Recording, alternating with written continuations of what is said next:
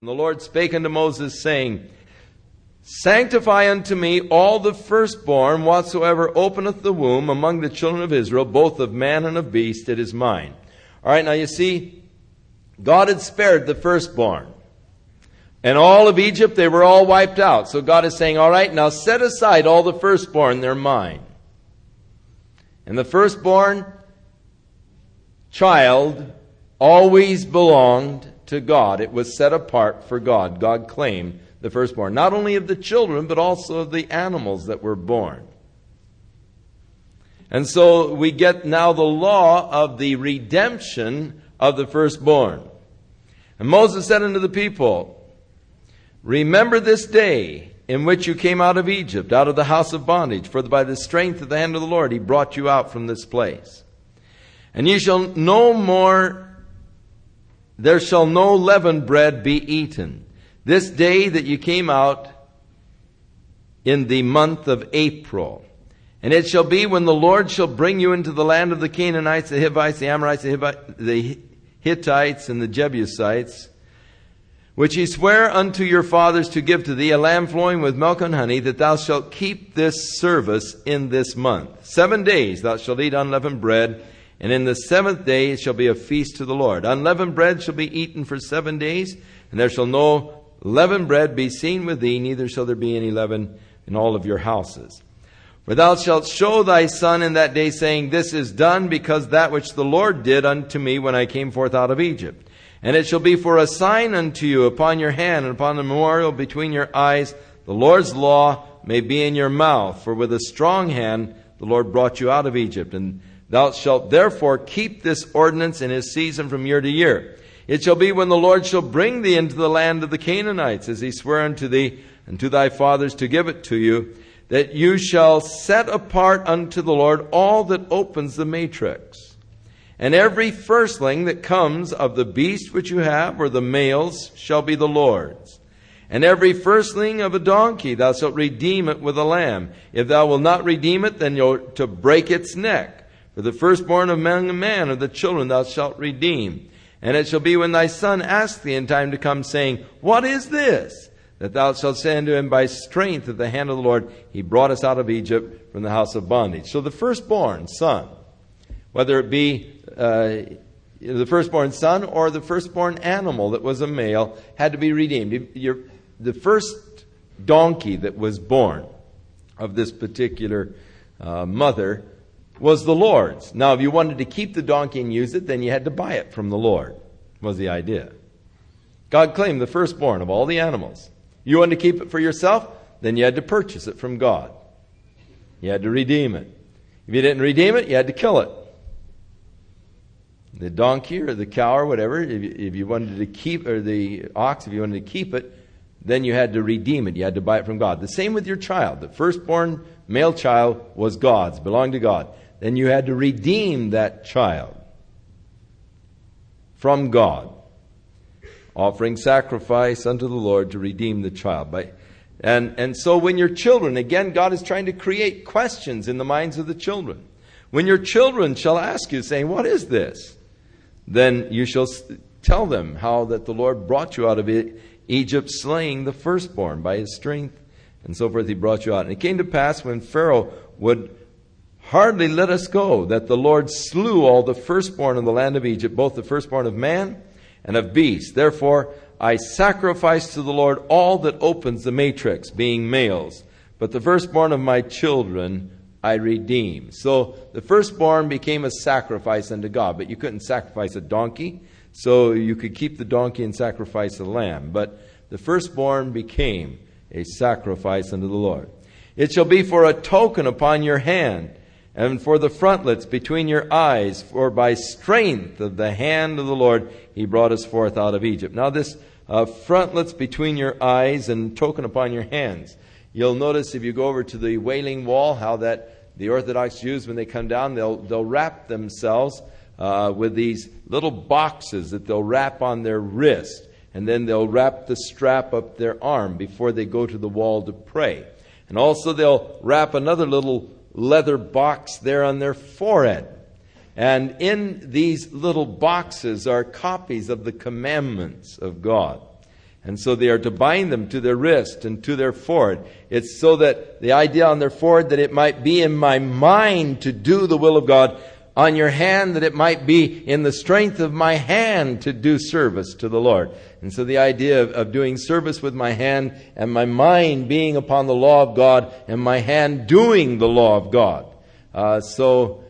They do this before they pray at the wall. They'll strap themselves and it is on their hand and the frontlet on their forehead, that it might be signifying really the mind to do the will of God and the hand to do the work of God. And it came to pass, when Pharaoh had let the people go, that God led them not through the way of the land of the Philistines, although that was the closest route. For God said, lest peradventure the people repent when they see war and they return to Egypt. But God led them about through the way of the wilderness of the Red Sea, and the children of Israel went up harnessed out of the land of Egypt. And Moses took the bones of Joseph with him, for he had strictly sworn the children of Israel, saying, or he had straightly sworn to the children of Israel, it was a strict thing with him, that God will surely visit you, you shall carry up my bones from here with you. So they carried the remains of Joseph, the bones of Joseph, that they might bury them when they came into the land, when they came out of Egypt. Now, the interesting thing is that by far the closest route to Israel would be right up the coast. Be the easiest way to go. Right through the land of the Philistines. Right on into the land. They could actually make the journey within a week or so and be in the land. But God knew that they were not yet prepared. That if the Philistines would come out to meet them with war, their faith in God was not yet strong enough. Fear would grip their hearts. They would seek to return to Egypt. And so the wilderness experience is necessary in order that they might have the experiences of trusting in God, learning what it is to have faith in God, learning the power of God, so that when they did finally come into the land and face the enemies, they would have great confidence and faith in God to deliver the land into their hands. And so we find that the wilderness experiences are experiences where they are learning how that God can meet their needs, no matter what they be. That God is sufficient to take care of their needs. And how that God will answer and will respond to their prayers and to their needs. So they took their journey from Succoth and they camped in Etham at the edge of the wilderness. And the Lord went before them by day in a pillar of a cloud to lead them in the way, and by night in a pillar of fire to give them light to go by day and night. Now they needed to get out of there, and so they were traveling day and night for a while. In the daytime, the cloud was in front of them to lead them. They following the cloud. At nighttime, there was the light in the sky to lead them, and they walked in the light of this fire, this flaming fire at night that was there in the sky to direct them. And he took not away the pillar of cloud by day, nor the pillar of fire by night, from before the people. And the Lord spake unto Moses, saying, Speak unto the children of Israel, that they turn and encamp before Pihahiroth, between Migdol and the sea over against Baal-zephon. Before it shall ye encamp by the sea. For Pharaoh will say of the children of Israel, They are entangled in the land, the wilderness has shut them in. And I will harden or make stiff Pharaoh's heart, that he shall follow after them, and I will be honored upon Pharaoh and upon all of his hosts, that the Egyptians may know that I am the Lord. And they did so. And it was told the king of Egypt that the people fled, and the heart of Pharaoh and his servants was turned against the people. And they said, Why have we done this, that we've let Israel go from serving us? And so he made ready his chariots, and he took his people with him. He took 600 chosen chariots, and all of the chariots of Egypt, the captains over every one of them. And the Lord made stiff the heart of Pharaoh, the king of Egypt, and he pursued after the children of Israel, and the children of Israel went out with a high hand. But the Egyptians pursued after them all of the horses and chariots of Pharaoh, and his horsemen and his army, and he overtook them as they were encamping by the sea, besides Pi-hahiroth before Baal-zephon. And when Pharaoh drew nigh, the children of Israel lifted up their eyes, and behold, the Egyptians were marching after them, and they were afraid. And the children of Israel cried out unto the Lord, and they said to Moses, Hey, was it because there weren't enough graves in Egypt that you've taken us away to die in the wilderness? Why have you dealt with us like this to carry us out of Egypt? Is this not the word which we told you in Egypt, saying, Let us alone, that we may serve the Egyptians? It had been better for us to serve the Egyptians than to die here in the wilderness. So the Lord led the children of Israel, and he turned them down into this valley towards Baal-zephon, a mountain range. And on the other side of them was Pi-hahiroth, another mountain range.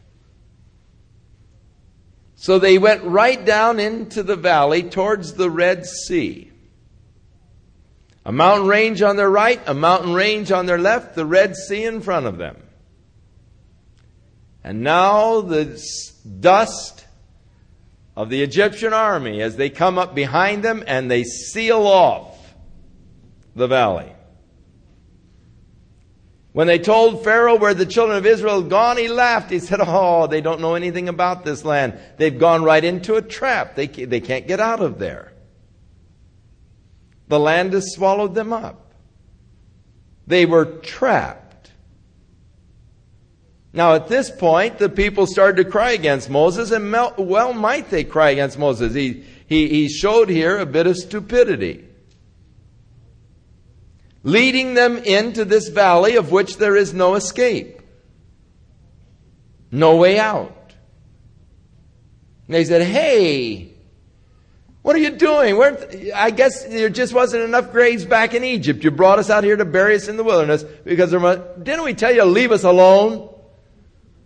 What are we doing following you? We'd be better off being servants back there than being dead here. Better dead than red, or red than dead, or something. And, why have you done this to us? And really began to give Moses a rough time. This is the beginning of it for Moses. He's going to get a rough time from these people from here on out. So many times we look at a leader in an envious way, thinking, oh my, he's so lucky he gets to lead the people. Just follow the account of Moses and you'll see how lucky he was. Why have you dealt with us to carry us out of Egypt? Didn't we tell you to leave us alone? We've been better to serve the Egyptians than to die here in the wilderness. Moses said unto the people, Fear not. They probably thought, oh, great, our leader has a plan. Then he said, Stand still. See, the salvation of the Lord, oh, he's crazy. We were crazy to follow him. What are we doing here? Don't be afraid. Stand still. See the salvation of the Lord. Come on, Moses. Which he will show you today. For the Egyptians whom you see today, you shall never see them again. The Lord shall fight for you, and you shall hold your peace. And the Lord said unto Moses, Wherefore criest thou unto me? Now, Moses assured the people, then he started crying unto God. Don't be afraid. Stand still. See the salvation of the Lord. Those Egyptians, you're never going to see them again. God's going to fight for you. Now you just hold your peace. Then he gets and says, oh God, what are we going to do? And I like this. The Lord said, hey, why are you crying unto me? Well, I'll tell you why I'm crying unto you. I'm in trouble. We're in a trap. But God said, Wherefore criest thou unto me? In other words, there's a time to move. There's a time for action. There's a time when we get off of our knees and start moving. God has a time to pray for sure. But then there is also the time when we need to start moving. And that's what God says. Hey, wherefore cries unto me? Get moving. Now's the time that you need to be moving. Speak unto the children of Israel that they are to go forward. Oh, I can't do that, Lord. They'll stone me for sure. There's a Red Sea in front of them. How can I speak unto them to go forward? But lift thou up thy rod and stretch out your hand over the sea and divide it. And the children of Israel shall go on dry ground through the midst of the sea. And I, behold, I will harden the hearts of the Egyptians. They'll follow them, and I will get me honor upon Pharaoh. God says, I want to get that guy yet.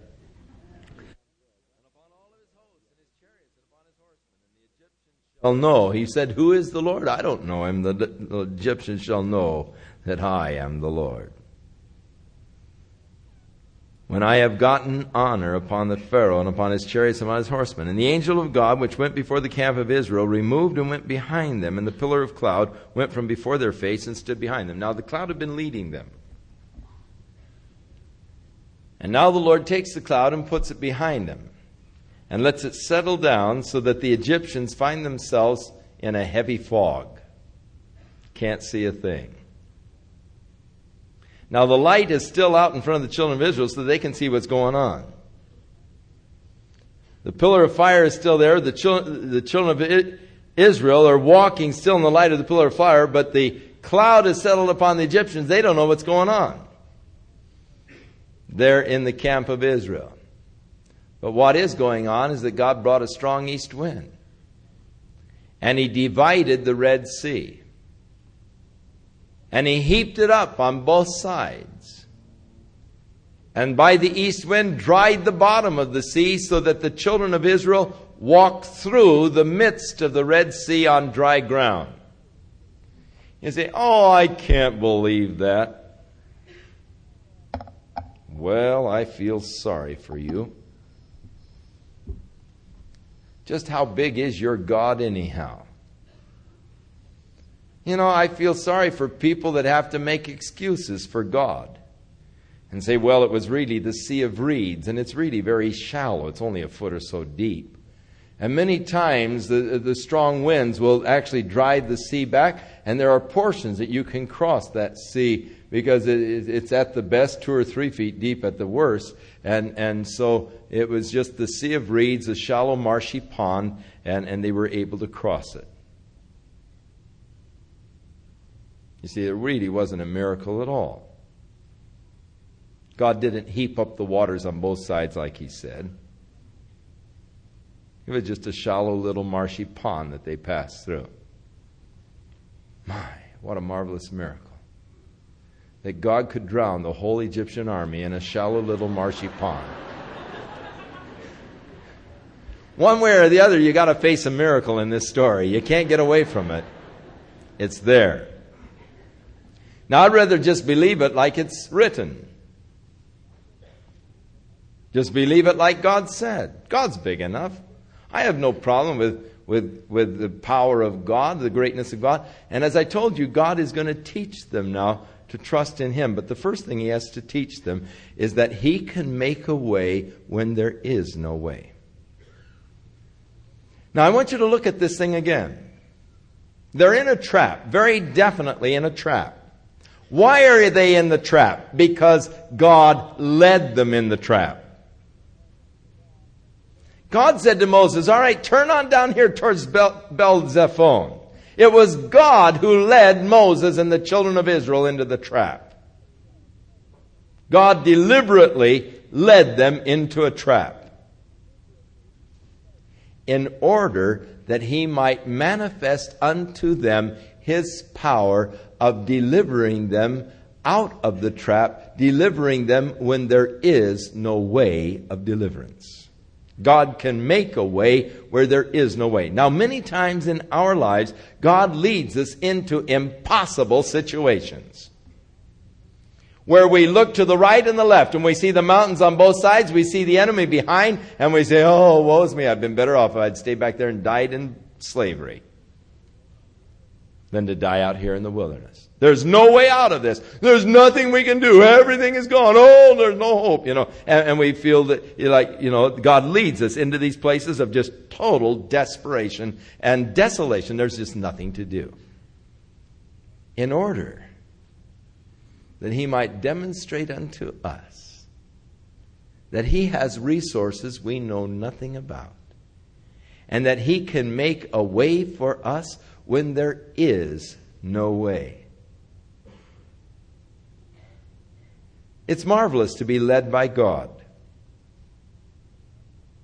because God will never lead you into anything but what He won't lead you and provide the way out.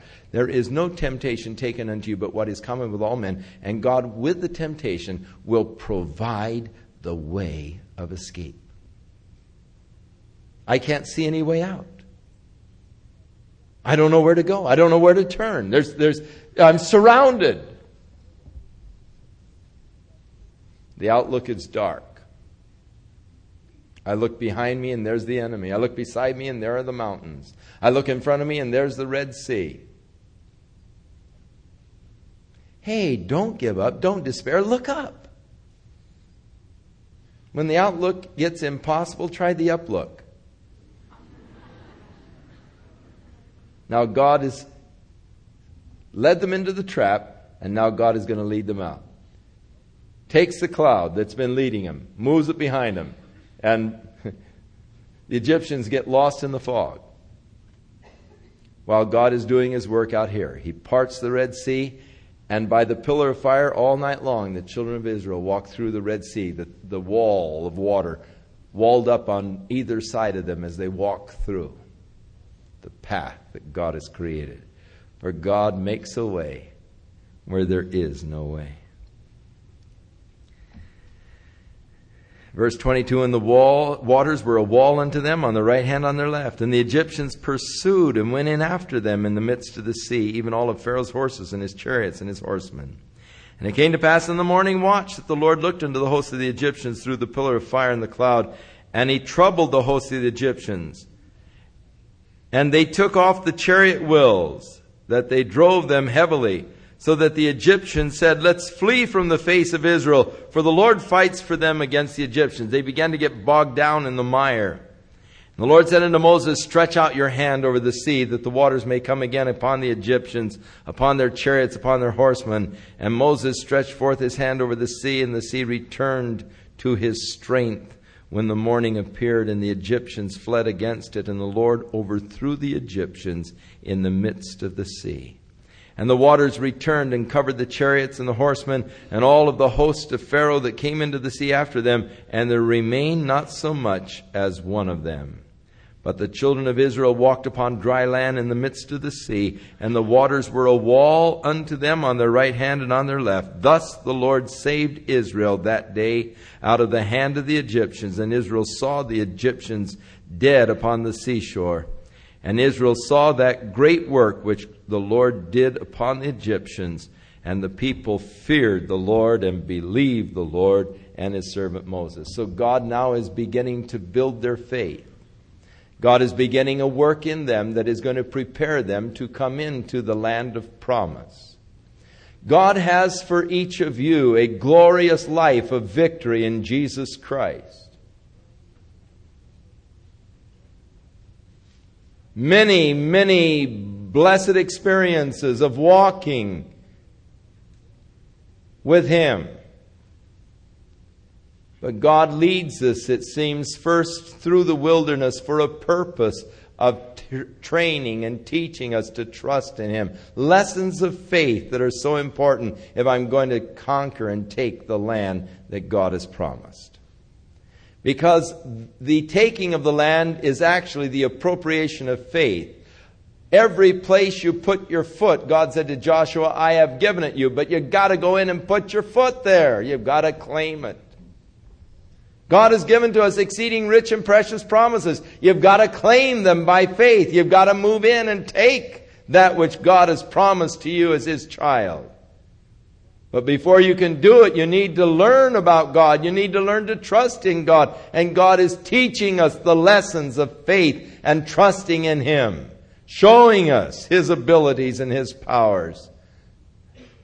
And so we find here the purposes of God. The people feared the Lord, or reverenced the Lord, and they believed in the Lord. Their faith now is growing. So Moses broke forth in song. And chapter 15 is actually the song of Moses, of God's deliverance and victory. Then sang Moses and the children of Israel this song unto the Lord. And they spake, saying, I will sing unto the Lord, for He hath triumphed gloriously. The horse and his rider He is thrown into the sea. The Lord is my strength and song, and He has become my salvation. He is my God, and I will prepare Him a habitation. My father's God, and I will exalt Him. The Lord is a man of war, and Jehovah is His name. Pharaoh's chariots and his host hath He cast into the sea. His chosen captains also are drowned in the Red Sea. The depths have covered them. They sank to the bottom as a stone. Thy right hand, O Jehovah, is become glorious in power. Thy right hand, O Jehovah, hath dashed in pieces the enemy. And in the greatness of Thine excellency Thou hast overthrown them that rose up against Thee. Thou sentest forth Thy wrath, which consumed them as stubble. And with the blast of Thy nostrils the waters were gathered together. The flood stood upright against the upright as an heap, and the depths were congealed in the heart of the sea. It is interesting to me, the blast of Thy nostrils, the waters were gathered together. The Bible says a strong east wind. Now this is putting it in sort of a figurative sense. The blast of God's nostrils, the strong east wind. So next time the Santana blows, just think the blast of His nostrils. Sneezed. The enemy said, it's neat figurative language, and I like it. It's picturesque. The enemy said, I will pursue, I will overtake, I'll divide the spoil, my desires shall be satisfied upon them. I'll draw my sword, my hand shall destroy them. But You did blow with Thy wind, and the sea covered them. They sank as lead in the mighty waters. Who is like unto Thee, O Lord, among the gods? Who is like Thee, glorious in holiness, fearful in praises, doing wonders? You stretched out Your right hand, and the earth swallowed them. You in Your mercy have led forth Your people, which You have redeemed, and You have girded them in the strength unto Thy holy habitation. The people shall hear and be afraid. Sorrow shall take hold upon the inhabitants of Palestina. And the dukes of Edom shall be amazed. And the mighty man of Moab, trembling, shall take hold upon them. And all the inhabitants of Canaan shall melt away. So the experiences now are preparing me for the future victories, for the future conquest. And God, through His work now, is just preparing my life for that future work that He's planning to do. Ephesians 4 tells us that ye are His workmanship, created together in Christ Jesus unto the good works that God has before ordained that you should walk in them. In other words, God already has the plan for your life, and He is preparing you for that plan. Right now, God is working in you. What is the purpose? That He might prepare you for those works He's already prepared for you. Now later on, we're going to have another song of Moses when we get into Deuteronomy, where they acknowledge that all the way God led them. Through their wilderness experience, God led them. He went before them and prepared the place for them to pitch their tents. And God was hovering over them as an eagle over her children. God hovered over them there in their wilderness experience. God was there. They were learning. Trust in God. They were learning the providential care of God. They were learning the concern of God for His people, even as we are learning now, as God prepares us for those victories that He wants us to go into in His name, for that territory that He wants us to conquer and to possess for His glory. And so this beautiful song of deliverance and praise, declaring the glory of God. The fear that will come upon their enemies. Verse 16, fear and dread shall fall upon them. By the greatness of Your arm they shall be as still as a stone. till the people pass over, O Lord, till the people pass over which you have purchased. Thou shalt bring them in and plant them in the mountain of your inheritance, in the place, O Lord, which thou hast made for thee to dwell, in the sanctuary, O Lord, which your hands have established. The Lord shall reign forever and ever. And so that acknowledgement of God, of His power, of His glory, of His purposes that He shall bring to pass, and how that He shall reign forever and ever. For the horse of Pharaoh went in with his chariots and with his horsemen into the sea. And the Lord brought again the waters of the sea upon them, but the children of Israel went on dry land in the midst of the sea.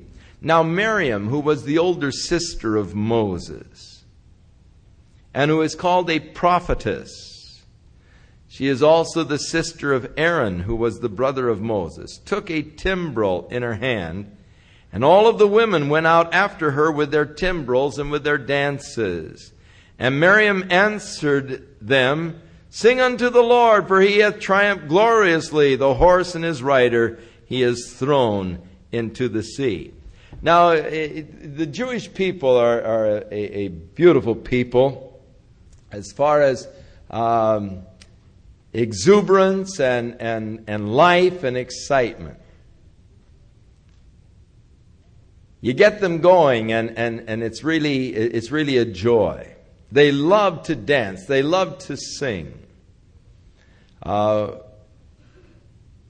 You that were with us a couple of years ago, remember that last night up at Kfar Galadi, we had the big celebration, and then all of the bus drivers that we had that year all got together and started singing all of the songs that they had sung from the time they were little kids in school. It was sort of a time of, remember this one. And they'd start out, man, they'd get into it, clapping, standing up and stomping, and just the hey, and the whole thing. And just, they really love to get into it. You notice their music. It's got a real beat. There's a lot of life to it. And there's just, they really love to get into it. And they're great to be around because of their exuberance. And they really get into it. And thus I can in my mind picture this whole thing. Moses breaking forth into song of God's power and God's deliverance. And Miriam, now his older sister, coming out with her tambourine, and all the women coming out, and this big dance going on, and this celebration, for God has wrought great deliverance for His people. God has brought great victory. And there's nothing wrong with getting a little excited and showing a little emotion when you think of all that God has done. Isn't it interesting how that we go to a football game or a baseball game and we see a guy dressed like a duck?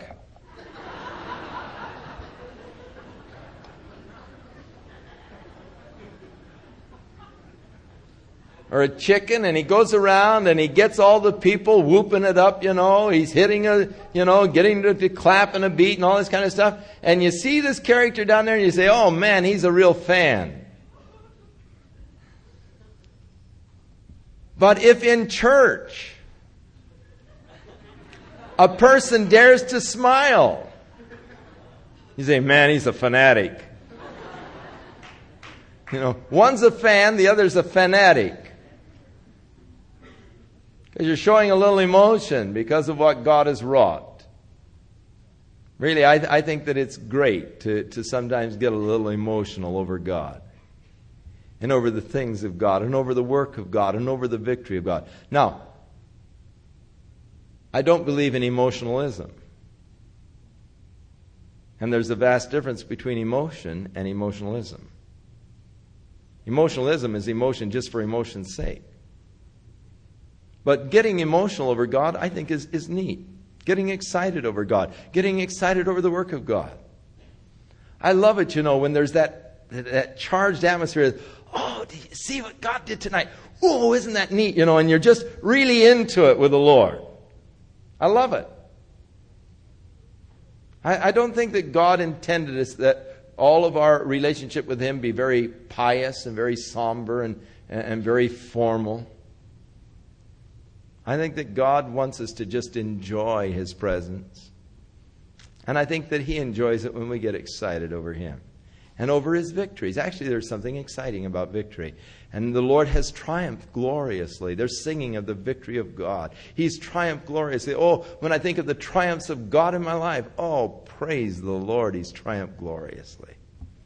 Thank you, Jesus. You know, it's neat. Now, the difference between emotions and emotionalism would be if I would go to the football game and I'm watching my team and I'm there in the stands rooting for my team and we're behind 23-17. And there's 18 seconds to go. But we're clear back on our 10-yard line. And we used up all of our timeouts. And the quarterback gets the ball. And the linemen are rushing him. Someone missed their block. He's just about tackled. But he lets go of the football, throws it down the field and down the sidelines. The tight end is racing. And he reaches out his hands. And the ball falls right in his hands and he races into the end zone. Do you know what I'm going to be doing? I'm not going to just be sitting there and say, my, isn't that wonderful? My.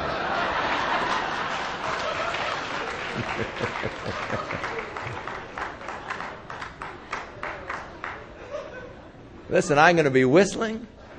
I'm going to be jumping up and down. I'm going to be waving my hands. I'm going to be screaming and yelling. I'm a fan.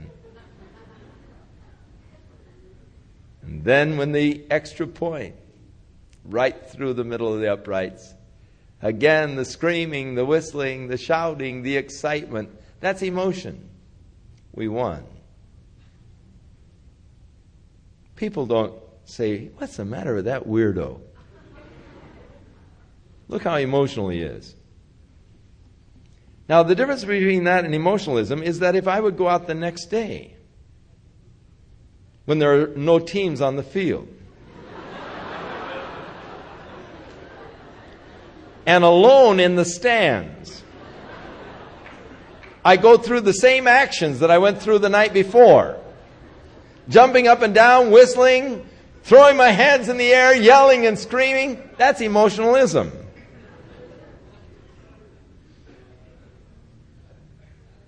That I'm not interested in. But I'll tell you, it doesn't hurt to get excited over God and over the works of God and over the victories that God has wrought within our lives. I don't know, but that isn't why God doesn't love those people so much, because they show a little bit of emotion when God works. They're capable of showing it. And I do think that God sort of appreciates our getting excited over Him and over His works. So Moses brought Israel from the Red Sea, and they went out into the wilderness of Shur, and they went for 3 days into the wilderness, and they found no water, so they're in trouble. And when they came to Marah, they could not drink the waters of Marah, for they were bitter. Therefore, they called it Marah, which means bitter. Remember, Naomi said, don't call me Naomi, which means pleasantness. Call me Marah, because God has dealt bitterly with me. So the waters of Marah, they came to this water finally after 3 days. They went to drink it, and it was bitter. They couldn't drink it. So they said, oh, Marah, bitter. And the people murmured against Moses, saying, what shall we drink? Oh, Moses, you've got your hands full. Now here they are dancing, the timbrels are out, they're singing of God's victory. He's just wiped out the Egyptians. How quickly we forget the power of God. We're going to die of thirst. Give us water to drink. And so he cried unto the Lord. And the Lord showed him a tree, which when he had cast it into the waters were made sweet. So they're learning. They're learning about God. They're getting acquainted with God. God can take the bitter experiences of your life and bring sweetness out of them. Those areas that are so bitter for us. We've tasted of them and we found such bitterness, and yet God can turn them around and bring sweetness out of them. And of course the difference was the tree cast into the water, and that tree in our case being the cross of Jesus Christ, which so transforms everything in our lives and makes the bitter to become sweet.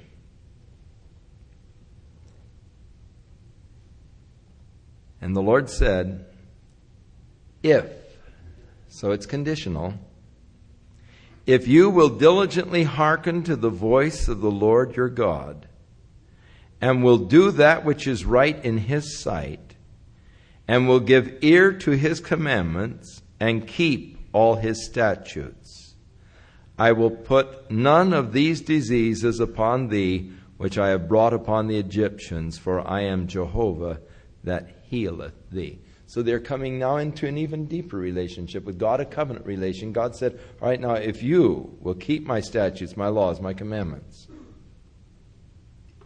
then I will keep you. I'll not put upon you any of the diseases or afflictions that came upon the Egyptians. For I am the Lord that healeth thee. Jehovah Rapha, our healer. The Lord that healeth thee.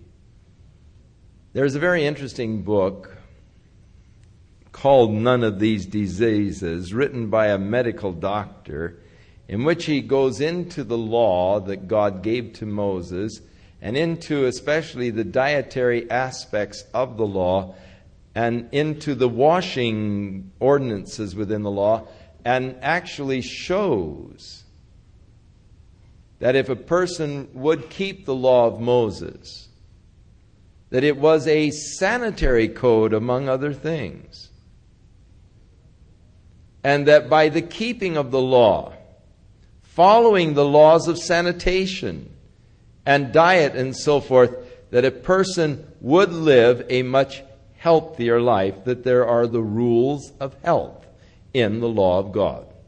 None of these diseases. I think it was Dr. Maxwell, is it, that wrote the book, and it's a medical doctor, but he's taken the law and shown the value of the law as a sanitary code, as a health code, and so forth. And so the promise being, if you keep the law and so forth, then I will keep you. I'm the Lord that heals you. But the healing is so often through preventative measures of proper diet, proper sanitation, and so forth. So as we get into the law of Moses, we're going to find that much of it deals with just health and healthy practices. And God wants you to be healthy. And He's given you the rules. And He says, keep these and you'll be healthy. None of these diseases that came upon the Egyptians, for I am the Lord that healeth thee. And so they came to Elim, where there were 12 wells of water. And there were 70 palm trees, and they encamped there by the waters. And so now God bringing them into that place of refreshment, refreshing themselves in Him, learning the ways of God, learning about God, being prepared for the experiences that God has ahead for them as He brings them into the fullness of His blessing and promises.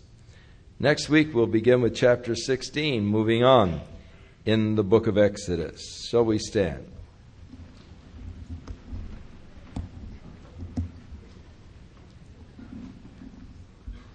May the Lord bless and keep you in the love of Jesus Christ.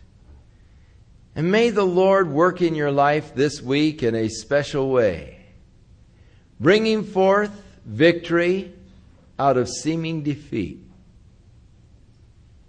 revealing that way when there seems to be no way. And may you experience God's hand upon your life as He trains, as He teaches, as He develops His work of love and grace within your life, as He prepares you for the future and for those things that He wants you to possess of His grace and of His glory. May the Lord strengthen you and cause your life to be a witness for Him. In Jesus' name.